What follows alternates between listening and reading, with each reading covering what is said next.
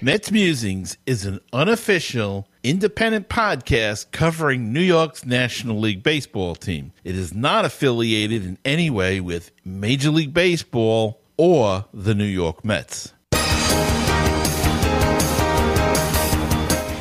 Now it's time for some New York Mets baseball talk.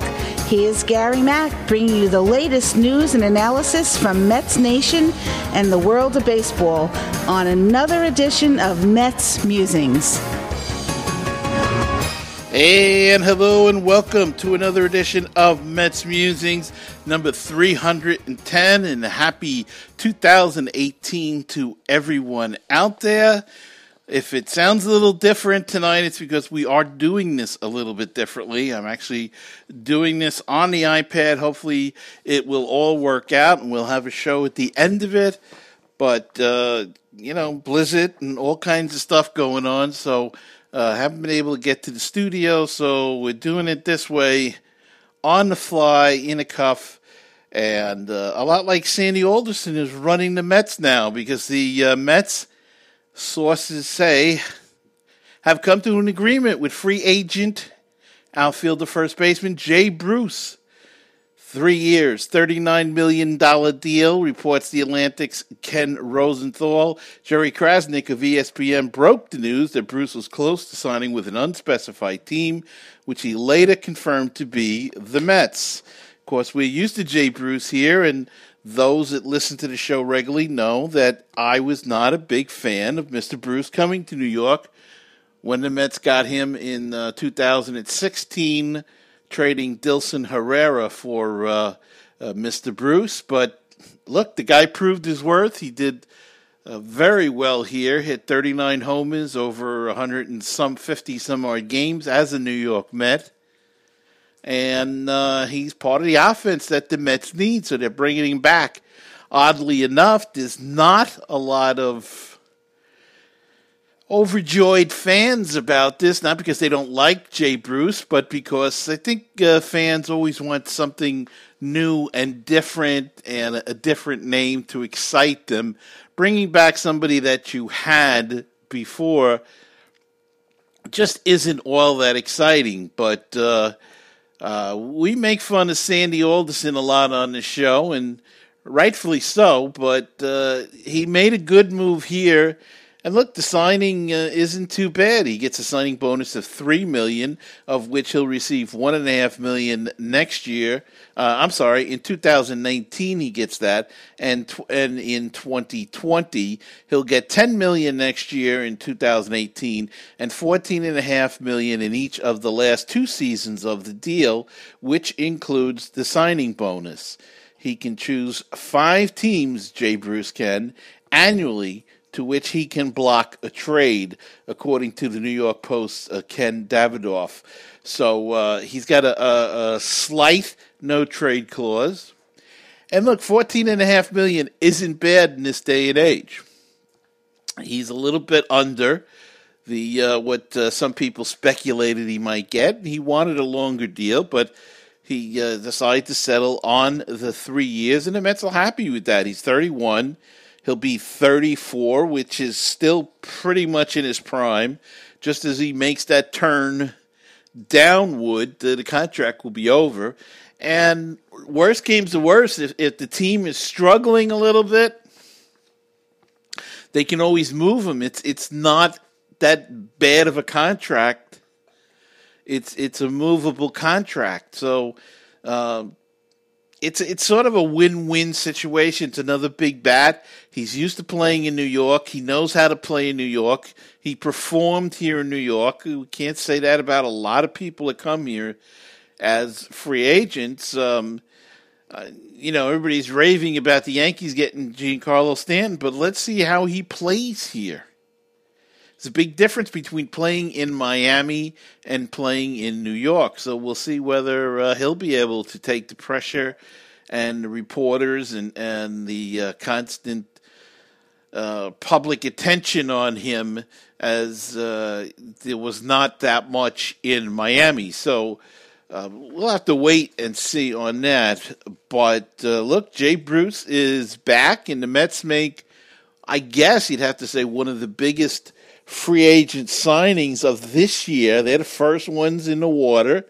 Rumor has it there is more to come. We don't know whether it's a trading, more free agent signing. Sandy Olson had a couple of things he wanted to get done. He wanted to get done a first baseman outfielder. He's taken care of that. He wanted to shore up the relief pitching. They are talking to Addison Reed, talk about bringing back another X-Men, and third base and/or second base. And after reading all the reports and talking to people, I don't think that Josh Harrison and Andrew McCutchen are coming here. I know we'd all like to see them come here in some sort of trade, but I don't think we have the prospects to pull it off unless Pittsburgh is looking to do a salary dump. But are the Mets willing to pay? That's another, I think, close to $30 million a year they'd have to be paying those two players. And I just don't see it happening. I see more of a possibility of getting a Todd Frazier in here, which does a couple of things. It moves Cabrera to second base. Frazier's a solid third baseman. And he also can play first. So if Dominic Smith does burn out or flop out, or however you want to put it, you have Jay Bruce that can step in at first. You have Flores that can place him first. And you have Frazier then to place him first. And you'll have to shake it out and see what direction you want to go at that point. But some options there for the Metsies to do should the opportunity arise. But I would consider signing Frazier at this point, getting him into place. And I have a feeling, I know the Mets have said that they're happy with d'Arnaud and Plawecki going into the season. I do have a distinct feeling, though, there was a report that they were talking to Jonathan Lucroy. I think they're going to watch that market on Lucroy. Now, keep in mind, by signing Jay Bruce, the Mets have really set the market as it would be for outfielders now. So they're going to watch what Lucroy, if any, offers come his way, and who knows if he's not getting a lot of offers that he likes, they may be able to swoop in at the last hour and offer him maybe a 1-year deal at X amount of dollars. And get him into the fold for the 1 year. He is excellent catching with the pitching staff, handling a pitching staff, so he'd be good in that role. He'd also could mentor d'Arnaud a little bit, or it could set up the potential to move d'Arnaud or Plawecki to another team for other help, relief help. Be nice to get another bat in here. Lucroy had a rough year last year, but I think could provide some good offense. He did play better once he got back to the National League last year in Colorado. So we'll have to see how that shakes out. But those are the things I think that they'll be looking at right now. So there's a lot of rumors, of course, going around. We see them all the time. You know that.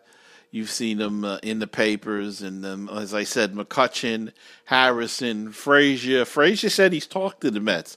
So that's not really a rumor. There is some pursuit there, or at least some interest there. And, of course, Addison Reed, they've talked to him, so there is some interest there as well. Whether he has interest in coming back and whether they can come to an agreement of some sort, well, that remains to be seen. But as I said, to me, the move right now would be to sign Frazier. And don't forget, if you get these guys at a reasonable price, you can move them. If the team does not perform, you can move them to restock the minors in July or August, like they did last year somewhat.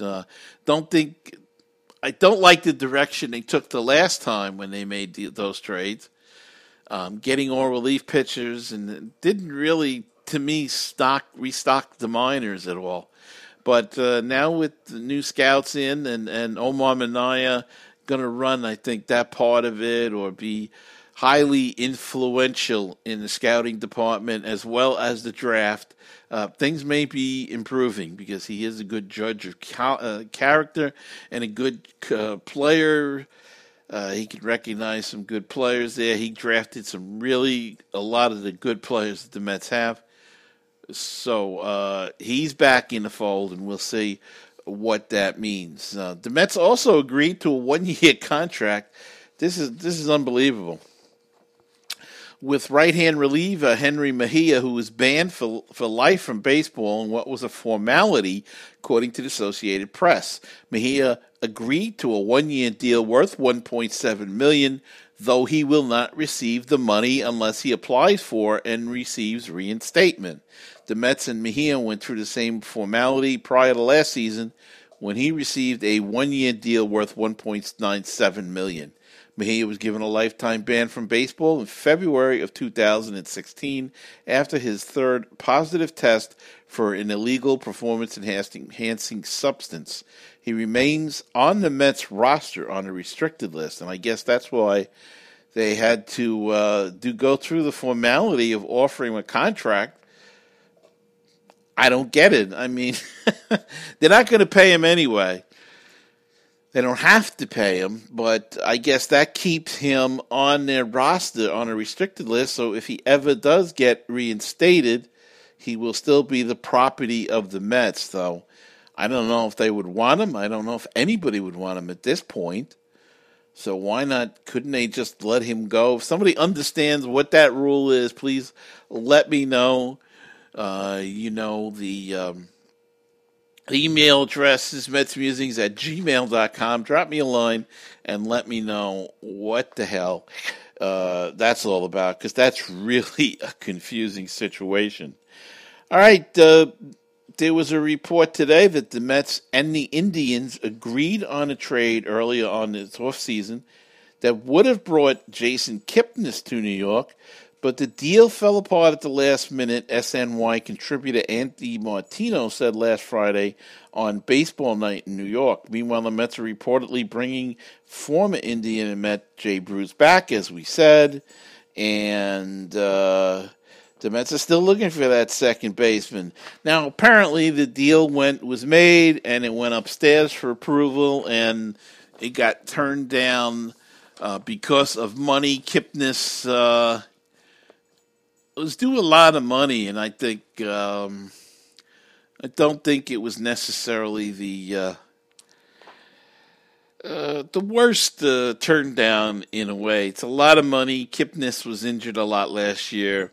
I just don't think the numbers are there. So can't say I'm heartbroken that they didn't get Kipnis in a trade, and because of the money, I'm going to give them that one because doesn't seem like it would have been too fair at all from the Mets' point of view. We don't know what they would have to send to Cleveland, but sometimes the best trades are the ones you don't make. And let's see, the Mets believe that free agent Howie Kendrick could be a potential fit at second base. So there you go. There's somebody else that they could possibly bring in, another veteran. After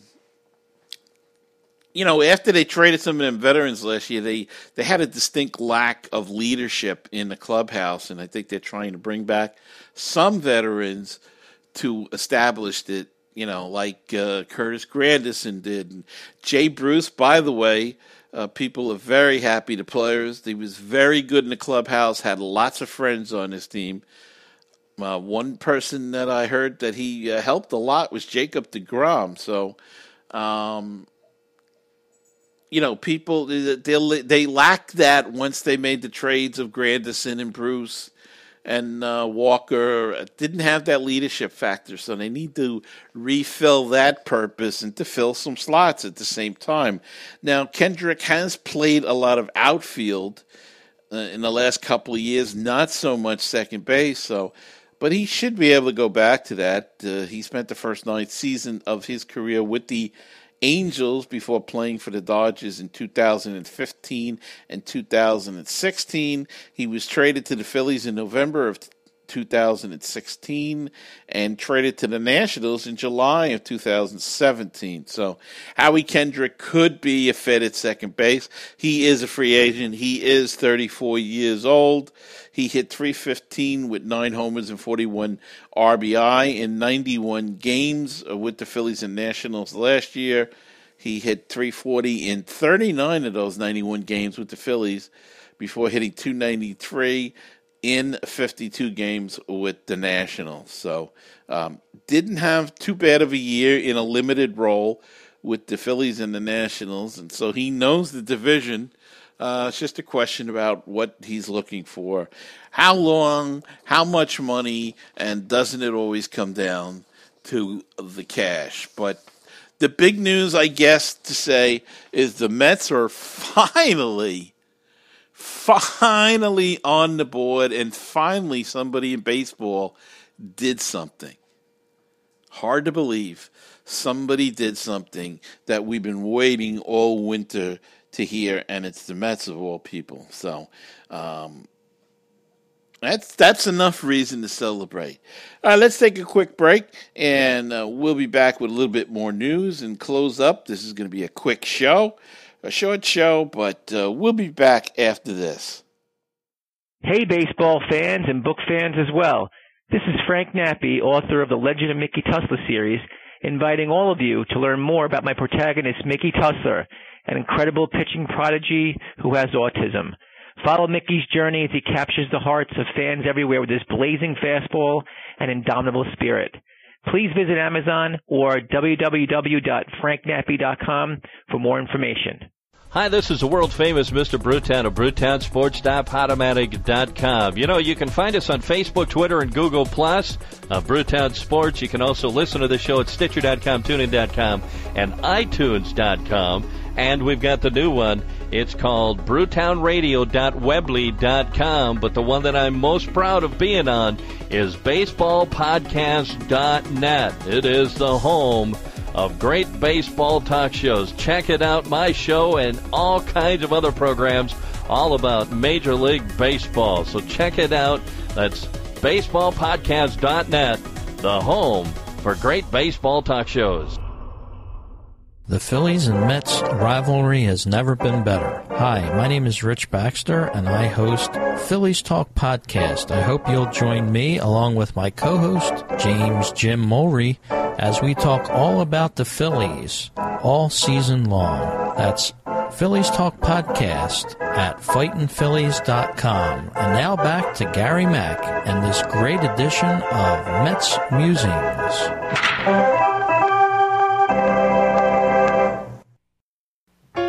516-619-6341. That is the comment voicemail hotline if you'd like to be a part of the show. And drop us a line, leave us a comment or a voicemail, question, anything at all. Call that number, 516-619-6341. Or go to MetsMusings.com and click on that widget in the middle of the screen, and that's a speak pipe, and you can leave a voicemail right through your computer, through your computer's microphone. Or if you prefer to do things the old-fashioned way, send us an email at metsmusings@gmail.com. The Facebook page is facebook.com/groups/metsmusings, and the Twitter handle is at metsmusings1.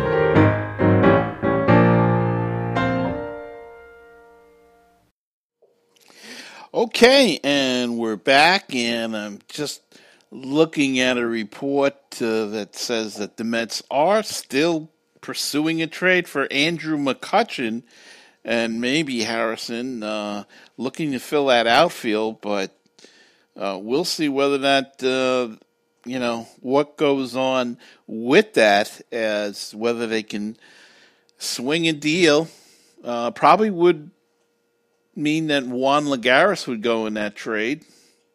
And I think that would just kind of offset salary. They take on a little bit more salary with McCutchen, but we'll see what develops with that. And the Mets have to make a spot on the roster to get Jay Bruce on.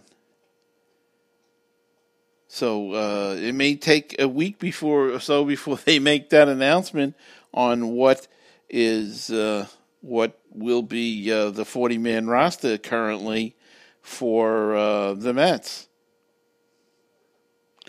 So whether they're going to drop a pitcher like Montero or Flexen, we'll have to see. Because you never know. You never know what you may need those guys either. So they'll find a way to adjust that 40-man roster to get Jay Bruce on, and if they bring in McCutchen, they'll have to reduce it again and change it again and swap somebody out. But these teams usually know what they're doing with that, and hopefully with the Rule 5 draft I believe that's taken place already. If I'm mistaken, then we'll see what happens after that. But I think the Rule 5 draft happened. I tell you, it's been a crazy winter. You forget with all the snow and everything. I can't remember what I did yesterday, but spring training coming fast. I think it's down to 32 days or so. Let's check the handy-dandy calendar. And see, 32 days to pitchers and catches. So we are getting there fast, folks. It's coming up fast, and that's good news. And let's also say that the sale of the Syracuse Chiefs was approved by the board of directors of the Syracuse Chiefs, so the Mets will own a AAA affiliate in Syracuse, New York. And it's kind of it's a funny thing, because if they own it this year, the team that has the rights to it is the Washington Nationals. So in essence, they'll be owning the AAA team they'll be owning, they'll own the team, but it will be AAA talent of the Washington Nationals this season. And that's kind of weird in a way. But, do the Mets hire the manager then, or do they just leave the manager for this year? Because they've got a AAA manager in Vegas, so I don't know. It's just unless it's in limbo for the year, and then they'll take over in next January or some sort of thing. I don't know, but that was a weird situation. Again, if anybody's got any clarification of that whole thing, you can email me at metsmusics@gmail.com, or you heard the phone number early, give us a call at that and leave a voice message. One more thing before we go. Citi Field, the home of the New York Mets, has a new agreement with New York-based Recycle Track Systems to provide a variety of services that will be aimed at improving sustainability. The 5-year contract will include streamlining Citi Field's operational efficiencies and increasing food waste recycling. In addition, RTS will participate in several New York Mets in-games recycling promotions to celebrate sustainability and educate the fans about responsible trash collection. Recyclable Track Systems is proud to partner with Citi Field and leverage our technology to help handle the complexities of their waste management and streamline their recycling process. That was the co-founder Greg Lettieri co-founder and CEO of RTS. We are thrilled that they trust our industry experience to support their waste flow process and enhance their service quality. As part of the agreement, RTS will be prominently exhibited in the stadium with trash containers adorned with the RTS logo and the company's name advertised on the right field wall. RTS was a co-sponsor of the National Hockey League's Winter Classic at Citi Field in January. And according to Lettieri, RTS served as the direct liaison with Citi Field and NHL Green in support of their continued commitment to divert from the landfill and increase the amount of recycling material that comes out of games. So a new sponsor, co-sponsor, new teammate for the Mets and Citi Field RTS. And look for their logos on the trash cans and on the right field wall at Citi Field in Oh, not too long now. Let's see, opening day. Let's go back to the handy-dandy calendar. 77 days to opening day. So we'll be marketing down and can't wait. But 32 to pitchers and catchers, and it's going to be an interesting spring training to see how Harvey performs. Now that, don't forget now, this is the first year he's been able to go through his regular winter routine and not rehab an injury. The last 2-3 years, I think he's been rehabbing injuries all winter. So he'll have a normal winter with a normal process of getting in shape. Noah Syndergaard has gone back, didn't put on 40 pounds of muscle or whatever he did last year, and said he feels better, has changed his routine. Yoenis Cespedes supposedly was going to change his routine. We'll see how that works out for him. Steven Matz got married and says he is healthy this year. Another guy that didn't have any rehab to do this winter, so we'll see how he can come back, and if he can get his game harnessed and stay healthy, that'll really be a big threat and a big thrill for Mets fans to get him healthy and pitching every fifth day. Zach Wheeler's a big question mark, of course. We have to see how he comes back after his attempt last year. Pitched good at times, was not so good at times, and then had the injury. So he got a lot of rest. So we'll see how he can come back next year. DeGrom, of course, is DeGrom. He'll have he also will have a year where he didn't have to rehab this past winter. So we'll see how he comes back and on his normal routine, winter routine. So a lot of questions. Lagares, if he's still here for spring training, has put on some muscle and has changed his approach at the plate, and we'll see how that pays off for him in spring training if he remains a member of the Mets.